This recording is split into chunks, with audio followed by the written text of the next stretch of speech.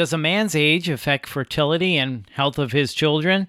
We focus a lot on female age and fertility, but there are also known effects of male age on fertility and the health of their children. So, how does a man's age affect his sperm count? Let's find out with Dr. Louis Weckstein, IVF and Medical Director at Reproductive Science Center of San Francisco Bay.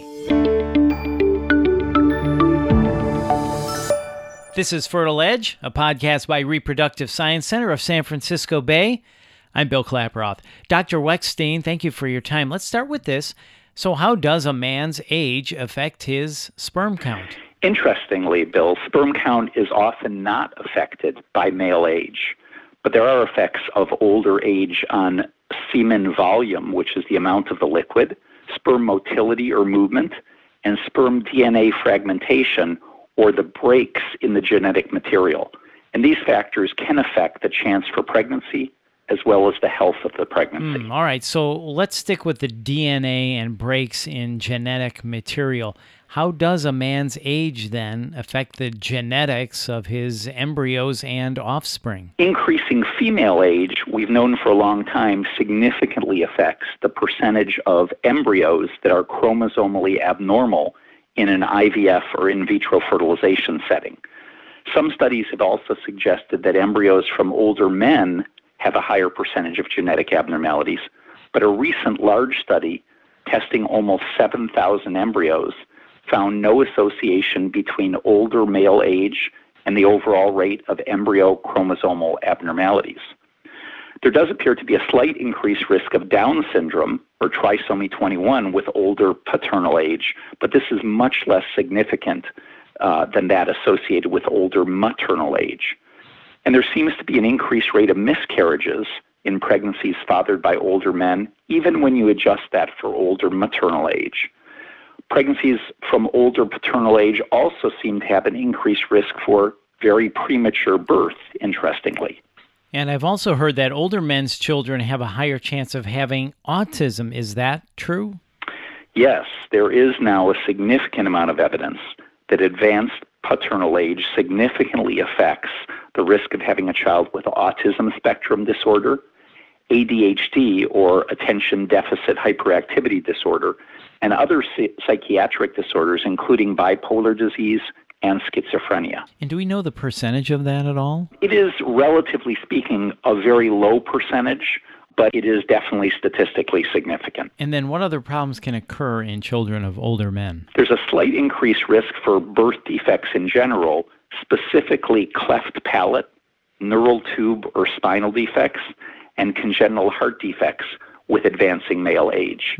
So are there any ideas as to why older men's offspring may be at a higher risk for these problems?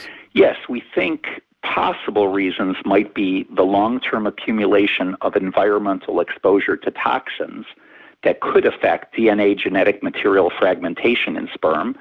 And we also think these toxins could affect female fertility as well. And in older men, just the overall increased frequency of genetic mutations that we know can arise in the older sperm. So I feel like we've kind of been all doom and gloom here, but it is important to understand the risks. But just to reassure anyone listening right now, is it fair to say the vast majority of children born to older men will be healthy? Is it fair to say that? Yes, in most situations, the vast majority of children born to older men will be healthy. So that is the good news. Most babies born to older men will be healthy, but it is important to understand the risks. So as we talk about older men having children, is there anything men in general can do to reduce the chance for these problems in their children? Yes, some of these effects on sperm could possibly be diminished by reducing what's known as oxidative stress in your body through eating a balanced, healthful diet rich in fruits and vegetables, limiting intake of processed foods, particularly those high in sugars and fats, definitely exercising regularly, and very importantly, stopping cigarette smoking. We also think that taking antioxidant multivitamins may also be helpful. Some doctors have recommended doing in vitro fertilization with pre-implantation genetic testing for infertility couples with an older male partner. And this is certainly reasonable, but it doesn't screen for all the disorders we've spoken about today. So IVF with PGT would only detect chromosome abnormalities like Down syndrome, and it could also reduce miscarriages. But overall, I want to reassure our listeners that the vast majority of children born to older men will be healthy. However, both infertility patients using fertility treatment and couples trying to conceive on their own should be aware of the effects of male age on fertility and children's health. So it just makes sense then to do IVF with PGT if it is an older male saving their sperm. It's certainly a very reasonable thing to do, yes. So for someone listening, we keep mentioning older men. I think we should maybe try to clarify that a little bit. When we speak of older men, is that over 35, over 40, 45, 50? Can we narrow that down a little bit? Yeah, when you think about things genetically and over time, people in general reproduced or had children at a much younger age. So even, 100 years ago, 40 would be considered quite old.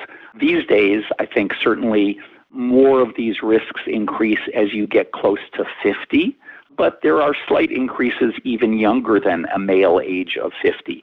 Whereas for a female age, 40 is even quite advanced. Got it. Well, that makes sense, and that kind of helps narrow it down. Is there anything else we should know about this, Dr. Weckstein? If you could wrap this up for us, what else should we know about this? Sure. I would say that for both men and women trying to conceive, in general, eating healthy, exercising, limiting cigarette smoking, all these things can be helpful. And we can help with fertility treatment to help you to have the healthiest pregnancy possible. And that is what everybody wants. Dr. Weckstein, thank you for your time. And if you're interested, Dr. Weckstein and I did a podcast called Why You Should Do Genetic Carrier Screening, where we talk about that in PGT. I urge you to find that in our podcast library and listen to it. Dr. Weckstein, thank you so much for your time. We really appreciate it. Thank you very much, Bill. That's Dr. Louis Weckstein, IVF and Medical Director at Reproductive Science Center of San Francisco Bay. And if you want to get connected with Dr. Weckstein or another physician, please visit rscbayarea.com. That's rscbayarea.com. And if you found this podcast helpful, please share it on your social channels and check out the full podcast library for topics of interest to you. This is The Fertile Edge by Reproductive Science Center of San Francisco Bay. I'm Bill Klaproth. Thanks for listening.